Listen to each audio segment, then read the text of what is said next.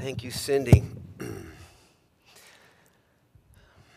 Okay, yeah, so Kingdom Justice Part 3 of 4. That's what we're tackling today, a series called Kingdom Justice. This is Part 3 of 4. Next week, we've got a guest speaker coming in to talk about justice for the sexually exploited. Corey Nichols from Destiny Rescue is coming in to talk about how the gospel is pushing their organization to rescue young children out of human trafficking and what the church can be doing about it. Today, we're going to be talking about justice for the unborn. And what that means is we're going to be talking about abortion. Difficult topic of abortion.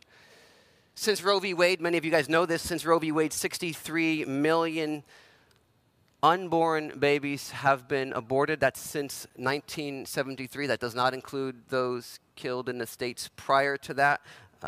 Through the state laws allowing it. It obviously doesn't include more abortions around the world. 63 million. I talked last week about justice for the poor and how it was difficult to talk about that because we don't always agree on what the solutions should be, but at least we agree that those who are in poverty need to be helped. At least we agree on that. But when it comes to this topic, it's difficult because people argue there's an injustice, but they argue from opposite sides. On one side are those who would say this is an injustice against babies' lives that are being snuffed out. 63 million lives that have been snuffed out, and their lives need to be protected, and their lives, the value of their life supersedes the right of anybody else's right to a health decision or a right for somebody to do what they want with their body. The right to life supersedes that. And then others argue on the other side that no, a woman has the right to choose and a woman should have the right to do what she wants with her body, and that's a health choice, and that supersedes any man or any government telling her what to do. And so both sides argue vehemently about this being a justice issue. So I've got three purposes today that I pray I have been praying would be accomplished somehow by God's grace. Number one, to persuade pro-choice people to change their views. That's one. I'm going to be very clear on that.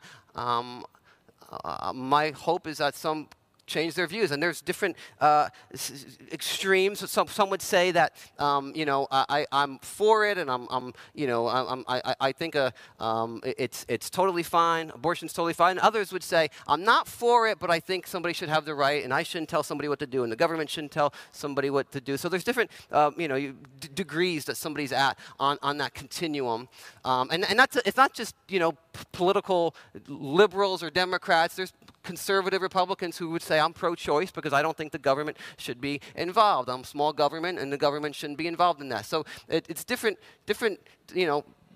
political ideals that still line up as pro-choice, and I hope to change your view. I hope God changes your view. Number two, I hope to inspire those who have had abortions to receive forgiveness and grace.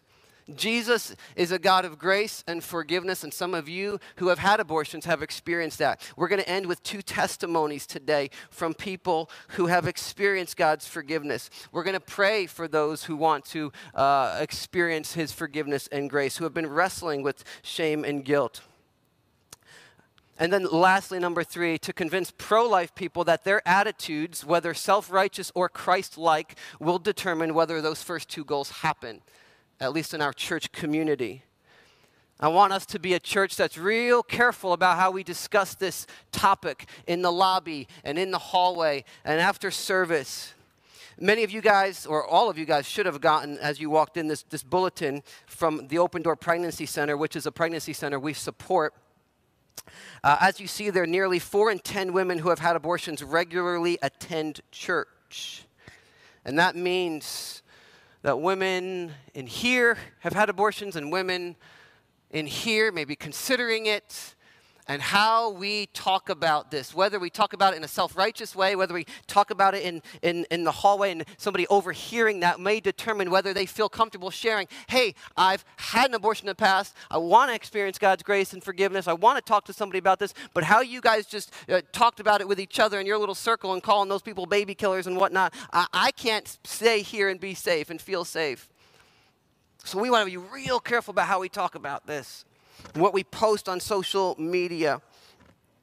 And now listen, some of you might be saying, well, we are that kind of church, Chris. We are the kind of church that wants to care for those who have either had abortions or considering it. And I would say, yes, we are, but how we communicate can send the opposite message sometimes. So I'm going to start with that one. I'm going to start with my appeal to pro-life folks. And I'm one of them. I'm on that side of calling myself a pro-life folk. We're going to look at Ephesians chapter 2. This is a passage that I ended with 2 weeks ago in my intro to the Justice series. Just making the case that God's a God of justice. Ephesians chapter 2 says this. We're starting in verse 1. It says, as for you, this is the Apostle Paul writing to the church of Ephesus, Jews and Gentiles. As for you, you were dead in your transgressions and sins, in which you used to live when you followed the ways of this world, and of the ruler of the kingdom of the air, the spirit who is now at work in those who are disobedient. All of us, Paul's saying, all of us. Now, he was a Pharisee. He was a Jewish Pharisee. He obeyed the law of Moses to a T, and yet he said all of us lived among them at one time, gratifying the cravings of our flesh and following its desires and thoughts. Like the rest, we were by nature deserving of wrath. But because of his great love for us, God, who is rich in mercy, made us alive with Christ, even when we were dead in transgressions. It is by grace you have been saved. So what's Paul saying? He's saying that all of us, that's all of humanity, were dead in our sins, and we were deserving of God's wrath. All of us. Jew, yes. Gentile, yes. Those who don't go to church, yes, deserving of God's wrath. What about those who do go to church? Yes, deserving of God's wrath. What about those who don't read the Bible? Yes. Those who do read the Bible? Yes. By nature, all of us, whether we're churchgoers, Bible readers, or even praying. People say, oh, I pray to God. That's great. Pagans prayed to God, and they're headed for eternity. This is what Paul's saying. Headed for eternity. Even those who pray, headed for eternity, separated from the presence of God. That's what Paul's saying here. That's what many verses in the Bible says. Deserving of God's wrath. Now, many Christians, evangelicals would say, yes, amen, I get this. We are saved by faith in Jesus alone. Yes, amen, we're saved by his grace. I'm not saved by my church going or my volunteering. Amen. But on the issue of abortion, this is when sometimes Christians can start to puff out their chest a little bit and start to look down their noses at those who have a different view or have been through it, who have committed abortion. They start to look down our nose as if somehow there's been a line that separates, like Jews from Gentiles, and we start to get a little proud and we start to get a little self-righteous, and sometimes can send the message that there's a lot of sins God will forgive, but not that one. And sometimes we can send the message that we are not just saved by grace, we're saved by our pro-life views. We can send the message that we have forgotten by what we post on social media. Those pro-choice people are deserving of hell. Well, pro-life people are deserving of hell as well. That's what this passage is saying. The person who committed abortion headed for eternity without God on their own. So is the person who's running a pregnancy center. Headed for eternity, unless some miracle happens. All in the same boat. And what's that miracle? His great love for us. God in his mercy makes us alive with Christ. He opens our eyes to see Jesus for who Jesus is. He wakes us up spiritually. He wakes us up spiritually, and everybody needs this miracle. The person who's had an abortion and the person who's the director of a pregnancy center saving babies' lives, they all need this miracle to happen. Otherwise, they're destined for God's wrath. That's what Paul's saying. That's what we need to remember. That's what us pro-life folks need to remember. So there is no boasting. It is by grace you've been saved through faith. This is not from yourselves, the gift of God, not by works, so that no one can boast. We don't get to boast. Now, of course, murder and killing any human life is worse than, say, credit card fraud. Of course. There are certain sins that are more damaging to society and life than other sins, and so murder is certainly at the top of that list. But we're not getting into heaven by avoiding murder. Otherwise, Jesus wouldn't have said to the religious leaders that they're destined, that they're children of the devil. And he wouldn't have said that David and Moses and Samson were men of faith. So murder doesn't count us out, and the avoidance of murder doesn't get us in. And I know many of you would say in your head you agree, but how we communicate, like I said earlier, how we communicate in the lobbies at church, how we communicate on social media can send the opposite message. And so if you consider yourself pro-life, be really careful, please, that you're representing the gospel of Jesus.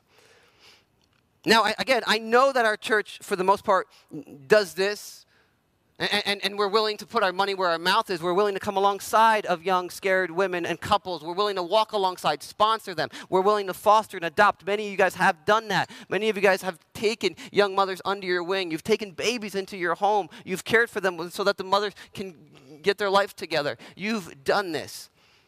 So please don't hear me kind of shaming anybody. I just say be careful how you communicate, because while you're doing those great things, you can also unwillingly or unintentionally send the message that we are saved by avoiding abortion. And that is not the case. Okay? All right, part 2, appealing to pro-choice folks. I want to try to change your views. Let me acknowledge for you, those who consider themselves pro-choice, let me acknowledge to you that I realize that you have seen Christians talk about abortion at times as if that's the only issue to care about, while avoiding and dismissing other social issues that you believe God has talked about. And I've seen the hypocrisy as well. If you came to Christ, you grew up in the church in the late 70s and 80s, you probably saw Christians or politicians talk against abortion while being for segregation, or at least okay with it. And it's like, wait, what the inconsistency and the hypocrisy there? So I want to acknowledge that there's hypocrisy, but I also want to challenge you not to be guilty of that same kind of hypocrisy. And that's what I want to address here. There's a lot of scriptures I'm not going to share because one of the testimonies stole the scriptures I would have used. So you'll see that in a little bit. She was sharing them. I was like, dang, I was going to use all that, but she'll get to it. So I just want to try to point out 4 reasons why I think you should be against abortion. First of all, progressives should be against abortion. If you consider yourself a progressive, you should absolutely be against abortion if you are going to be intellectually honest and consistent and not a hypocrite. 1973, we did not have the science we do now. We didn't have the science we do now. We could argue philosophically and biblically that life was life, but we didn't have the science that we do now. And now we have science to show what happens at 8 weeks. Now we know at 8 weeks a little baby can be sucking its thumb. We know that it has its own blood. We know this because of the progress of science. We know that if you prick its heel, it recoils, it feels that pain. We know this now. And so for a progressive to be intellectually honest, they would say, yes, the science is telling us what God has been saying all along, which is that you created my inmost being. This is Psalm 139. You knit me together in my mother's womb. I praise you because I am fearfully and wonderfully made. Your works are wonderful. I know that full well. My frame was not hidden from you when I was made in the secret place, when I was woven together in the depths of the earth. Your eyes saw my unformed body. All the days ordained for me were written in your book before one of them came to be. That's the psalmist saying, God saw me as an unborn and said, I've got a plan for you. You're valuable to me. And now science is just backing that up more and more, saying, yeah, that's a life. That's a life ordained by God. That's a life with a plan. I believe there's coming a day when people will look back and go, how barbaric those people in the 20th century and the early 21st century were, allowing these practices, allowing these unborn lives to be ripped to pieces and vacuumed out and limbs torn off.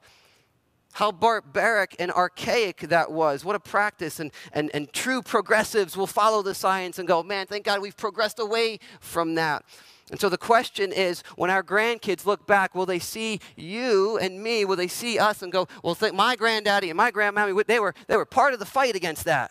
They were standing up for those little babies. Or will they say, well, they were kind of like really on the sidelines saying, let's let everybody make their own decision. Were they in the fight or were they not? So true progressives We'll be against abortion. Number 2, if you believe the government was right in outlawing slavery and segregation, you should be against abortion. I sometimes hear folks say that they're not a fan of abortion personally, but the government shouldn't tell a woman what to do with her body. Now listen, I don't want the government meddling in my life unnecessarily either, and I think people should have the freedom, as I said in week 1, people should have the freedom to sin and make stupid mistakes without the government meddling in that. But there's a difference between legislating morality and protecting a vulnerable group from an injustice. There's a big difference. Like I can get drunk at my house and I think that'd be a sin, but the government allows me to do that, and I think they should. But the government draws the line with me getting behind the wheel when I'm drunk, right? So we would all agree that there's a point where I don't get to do what I want with my body and my property. And we can give many other examples. Most people who claim to be pro-choice are also those who tend to believe strongly that the government should prevent and prosecute discriminatory practices. Racial discrimination in schools and businesses. They say, yes, the government should stop that. But then when it comes to abortion, well, the government, they should be hands off. In the mid-1800s, during the Civil War, there was a pro-choice group of people. They believed that you should have the right to choose what you do with your property. Government should stay out of that. In principle, I would agree, except they were applying that to slaves. Slaves are my property. I get to do what I want with them. So for them, for many in the South who owned slaves, they called it a justice issue. The federal government should stay out of it. Abraham Lincoln is a tyrant for trying to take away my property. And by taking away my property, my slave, my asset, they're taking away bread and butter from my kids' dinner table. That's how it was being framed. And that's the same argument for many pro-choice folks. The government should stay out of this. They don't have a right to tell me what to do with my body. And I would argue that anyone who would say that they have the right to kill another human being and puts it under the category of it's my property or my body or whatever, it's the same argument slave owners used. Slaves were not 3/5 of a person. They were fully human. Unborn babies are not partial human beings. They're fully human. We don't have the right to do what we want with either. Thank God slavery was abolished. If you agree that that was the right move and that the government should have abolished it and protect the life of African Americans, then to be consistent in your views and not be a hypocrite, you should also believe that the government, at the least, should protect life. And that's not forcing religion on anyone. I had a friend a few months ago say that after the overturning of Roe v. Wade, this is Christians forcing their religious views on society. William Wilberforce, many of you know that name. He was a leader in Parliament. He helped push the abolition of slavery in Great Britain in the late 1700s. He was criticized as someone trying to force his Christian views on public policy. Now, we look back, and even atheists look back and go, that wasn't William Wilberforce forcing Christian morality on public policy. That was justice. And I think there's coming a day when we look back and they're going to say, that wasn't Christians just trying to force their moral codes on society. That was justice. That was justice. Martin Luther King said this: morality cannot be legislated, but behavior can be regulated. Judicial decrees may not change the heart, but they can restrain the heartless. There's a place for government policy. It's not the ultimate answer, but it does matter. Ideally, racist hearts would have turned into loving, inclusive hearts in the South, but in the meantime, Martin Luther King was fighting for policies to restrain those racist hearts, to stop the lynching, to stop the segregation. Thankfully, there was legislation passed that allowed this girl, Elizabeth Eckerd, to go to school in Little Rock, Arkansas, with a screaming racist mob behind her. She didn't have to wait for their hearts to change to get into that school. There was policy that changed first. So don't take the moderate position of, well, I'm not really for abortion, but I don't think I should tell anybody else, or the government should tell anybody. Martin Luther King said the biggest danger to civil rights for black Americans was not the racists, it was the moderate whites. who were not willing to get in the fight. We just kept saying, slow down, eventually, I'm with you, but eventually, let's slow down. Don't be moderate on this. Abraham Lincoln was once moderate. He said, I just don't want slavery to expand. I'm not for it, but let's not be too hard against it. And then he changed, thankfully. His views changed on that. Okay, let's move on. Number 3. If you love the African American community, you should be against abortion. I'm going back to school for a degree in history right now, not to stop pastoring. I don't know what I'm going to do with that degree. I don't. But I'd like to get an emphasis in civil rights eventually. And in a recent class on African American history up to the Civil War, I had to write a paper on the intimate relationship between the Black American and death, and how death loomed over the Black American in a more intimate way than whites. Ever since they were taken from the continent of Africa, forced on a death march, babies being chucked aside and killed on the slave ships on the way over. And then once they got to a plantation, the average lifespan was 10 years.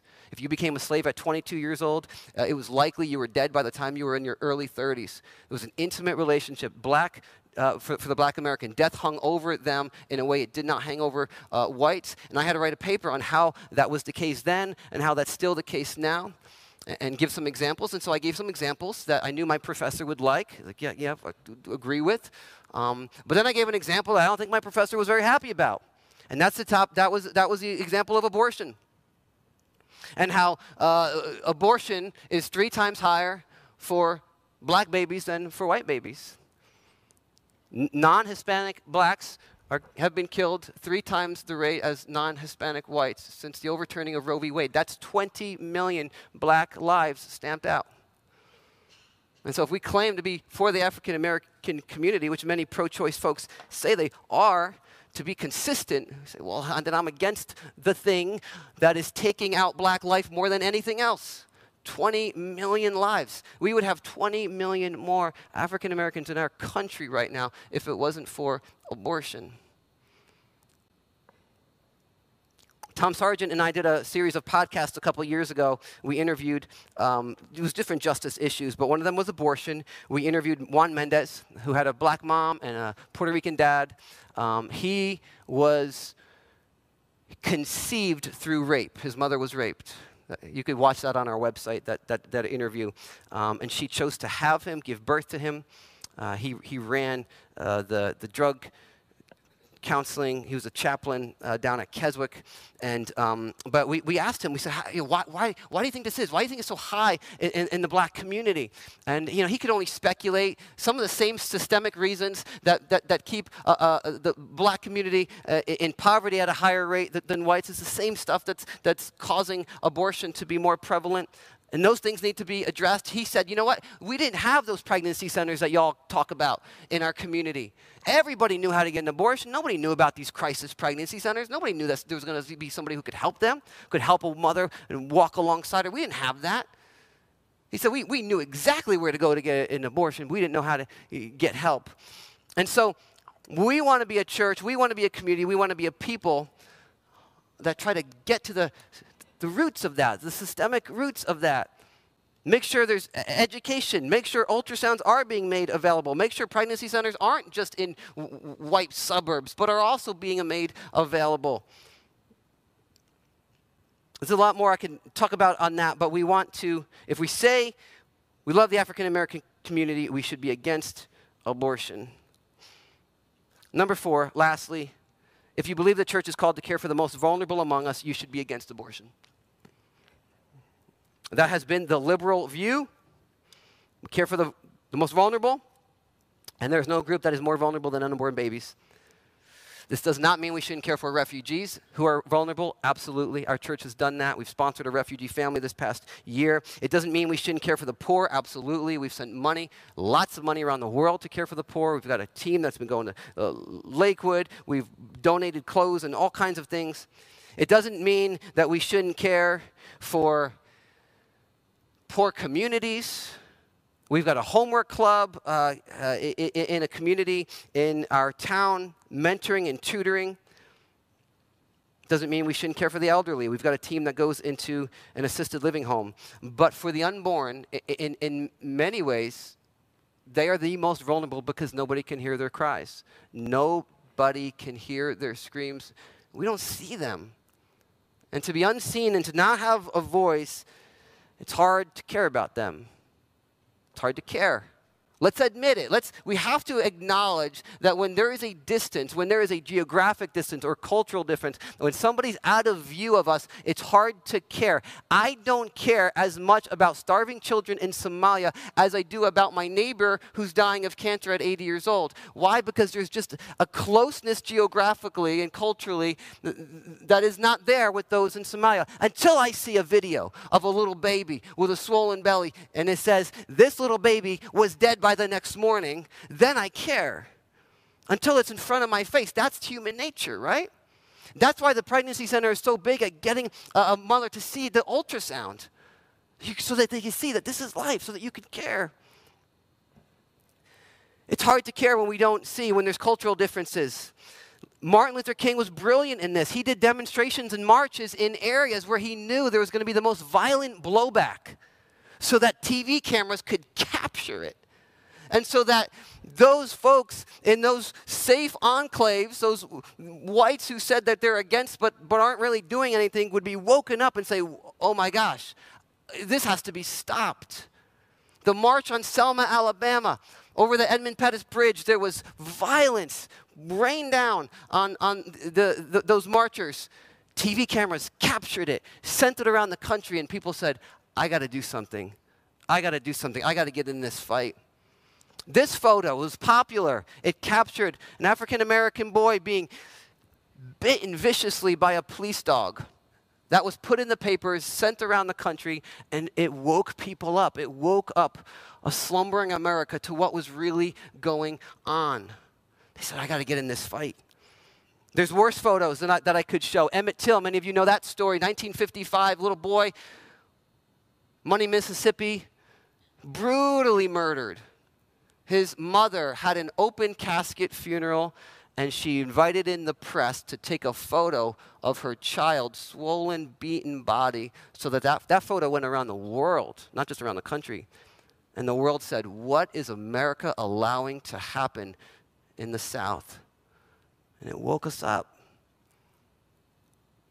So I would challenge those of you who would say, yeah, abortion, maybe it's not the best choice, but I don't really want to. Go watch one. Go view one. Honestly, go view one. If it takes it being in front of us to see, oh, that's what's going on. Go watch one. I challenge you to see if your convictions and your reasoning still holds up. At least go watch the movie Unplanned, which does a great job of depicting what goes on. I'm going to end with this scripture from Zechariah.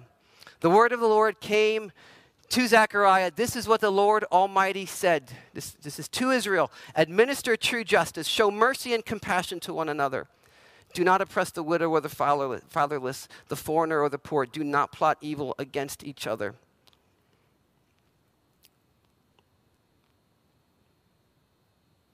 Those vulnerable groups that don't have a voice, that can't speak up, that don't have much political power, don't oppress them, don't neglect them, don't dismiss them, don't move past them, don't plot evil against them, don't get rid of them because they're inconvenient.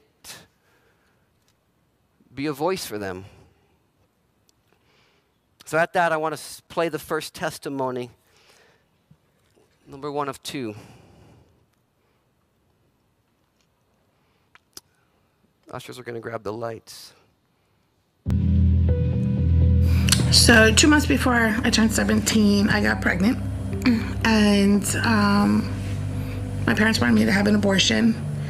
And my ex, Larry, and myself, we stood our ground. So we, with support actually from Open Door Pregnancy Center. But yeah, we stood our ground and never regretted a moment. Our daughter is one of our greatest gifts God has given us. We had a baby girl. Her name is Ariel. She's 33. She's a mom. She's a wife. She's one of God's best gifts He's ever given us. In my early 20s, I found myself pregnant again. It was a new relationship. We'd only been together for a year. The guilt and shame of allowing myself to get pregnant again just was overwhelming, and I chose to have an abortion this time, which led to many years of a lot of guilt, a lot of shame. I couldn't talk about it. No one knew. A few years after having the abortion, I got married to Joe. And as we were starting to add on to our family, I got pregnant and I had a miscarriage. And that miscarriage just brought all the guilt and the shame to the surface again. And I felt like it was punishment for having the abortion. I was a nutcase. And honestly, I was a nutcase. I had a total breakdown. I didn't speak of it for over 20 years. I couldn't get those words out of my mouth. And one Sunday morning, Cindy Paoselli shared her and Don's story. And that was the first time I was able to say to somebody, I had an abortion too. And part of the healing was just saying it, confessing it to people. And I had to confess. I felt like God was leading me to confess to those who I was afraid was going to judge me the hardest, or see me differently, or not love me as much, or respect me as much. And that was my children. They were wonderful and loving and kind, and it took the power away from the shame, me confessing to them. I don't think I had to confess to have full forgiveness, but I had to confess to silence the enemy.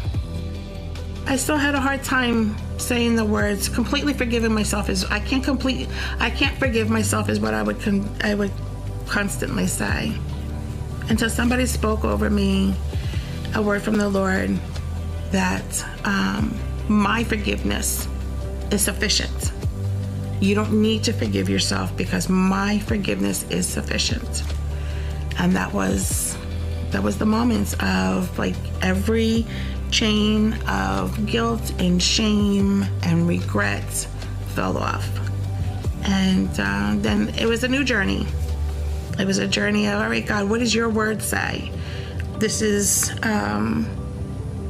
something you've healed me for. How can I use this? I want to see what you have to say. And what does your word have to say? So it was a journey through his word. And in his word, he showed me that there's life in a woman's womb. 2 babies wrestling. 2 babies can't wrestle unless there's life. When Elizabeth was pregnant with John the Baptist and Mary was pregnant with Jesus, and Mary entered into Elizabeth's home, the Spirit filled Elizabeth's baby, and the baby jumped for joy. There needs to be life for a baby to jump for joy. He showed me that throughout his word, unborn children are never referred to anything other than child, baby, him, her, son, daughter. They're not referred to as cell clumps or unviable cells or anything. He showed me in the New Testament that the Greek word used in the New Testament for unborn child and born child are the same. They are the same, whether they're born or unborn. They're the same. In Jeremiah, there's a scripture, God knew you before you were born. He had plans for you before you were born, plans that are good, plans to prosper you.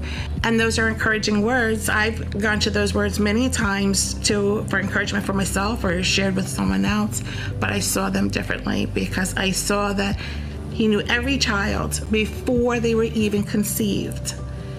And before they're even conceived, he has plans for them. Plans that are good for them. And those plans are not only if you're conceived at an opportune time or conceived in love, they are for all who are conceived. I heard a pastor say that God could have sent Jesus any way he wanted.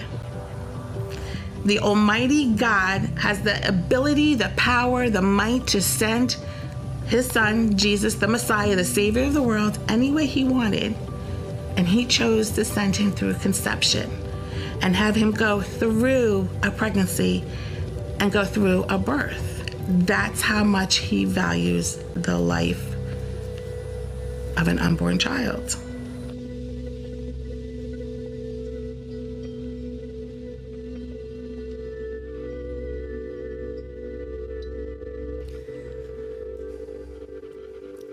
I'm going to ask April to come down. Cindy Palicelli, who was referenced in that video, would you come down? And a couple other female members of our prayer team, would you come down front to be available for prayer?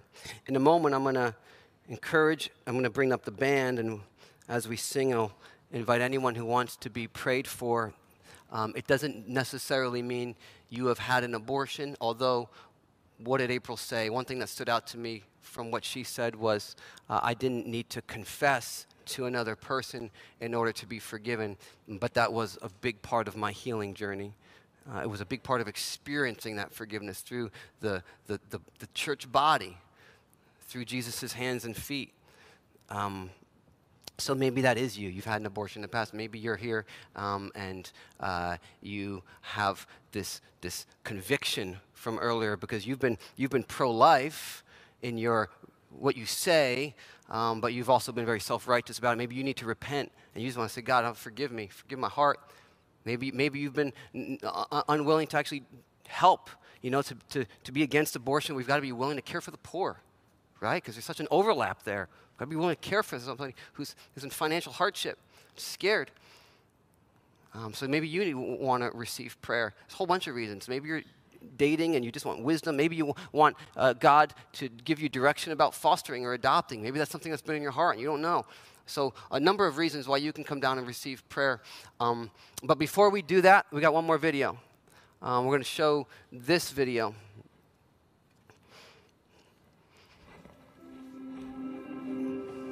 So when I was 18 years old, I was dating a girl. We were getting ready to go to Colorado to start school, college.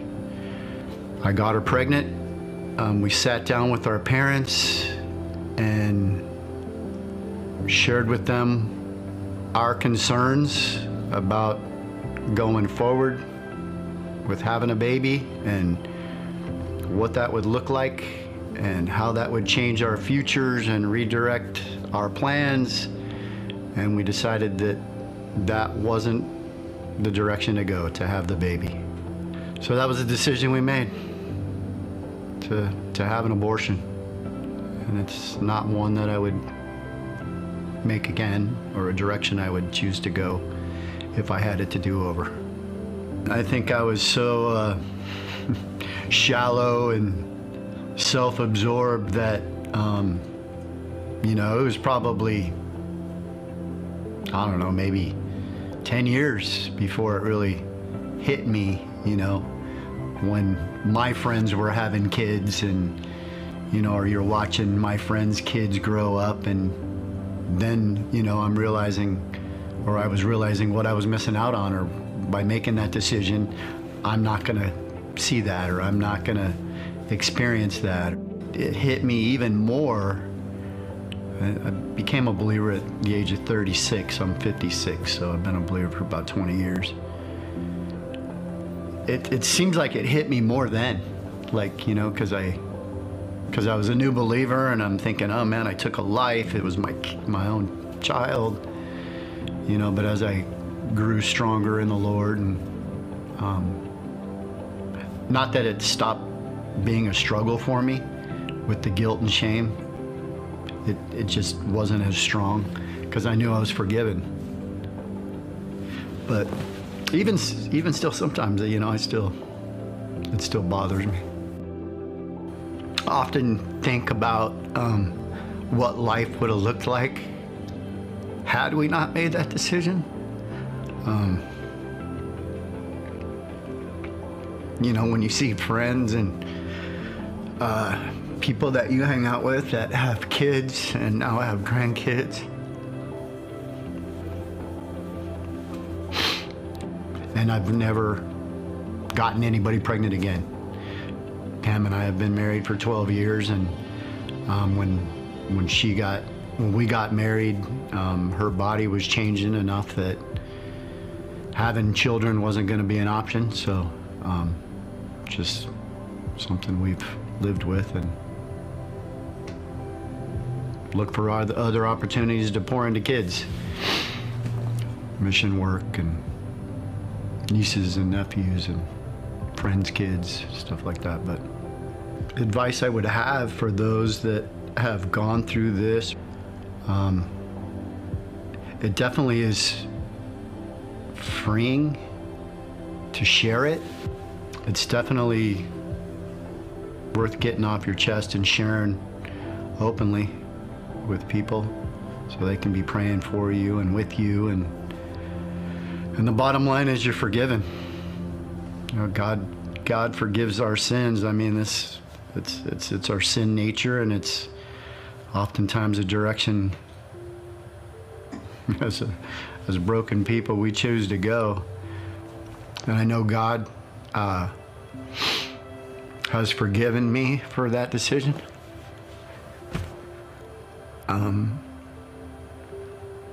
And I cling to that, and I cling to the truth that one day I'll see this child.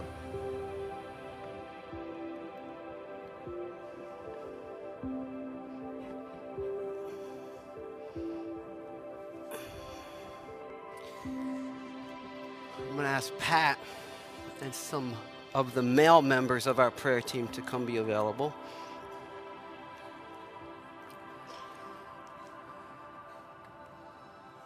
And if you're a member of the prayer team and you need prayer, you get prayed for first, okay?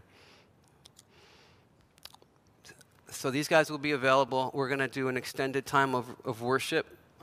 Again, you've been part of having an abortion. You've been convicted of self-righteousness towards those who have had them.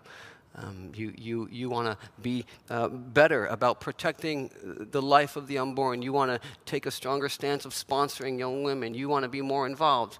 You want to foster. You want to adopt. You want God to make your path clear. How do I do this, Lord? Any reason. There can be a myriad of reasons why you might want to be prayed for. But these guys will be available, and I'm going to call the band up.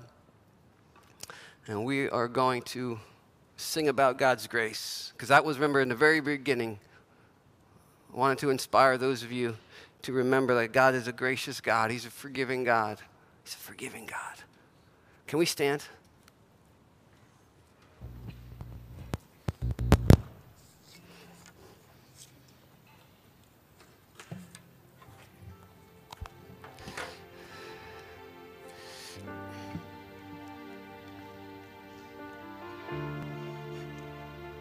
Jesus, the ultimate goal today is not to win a culture war.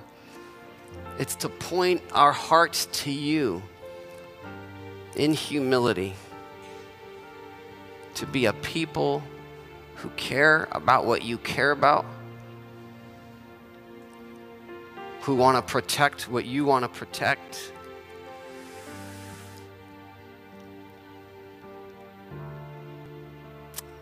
We know that you're a gracious and forgiving God, but like April's story and Pat's story, sometimes it takes time for us to feel that, to experience that. Sometimes it takes other people in our lives, prayer and conversations. So for those who need to experience that today, I pray that they would. I pray that for some who need healing, today would be the beginning of healing. And for some who need to repent of some of their views, that they would repent and change. For some who need to repent of their attitudes or how they go about communicating their right views but with the wrong attitude, that they would repent. Ultimately, Jesus, we're all sinners in need of your grace. And you offer that grace to everybody, all of us. Thank you, Jesus. The ultimate goal is our eyes fixed on you. Let's sing together. And come receive prayer if you need it.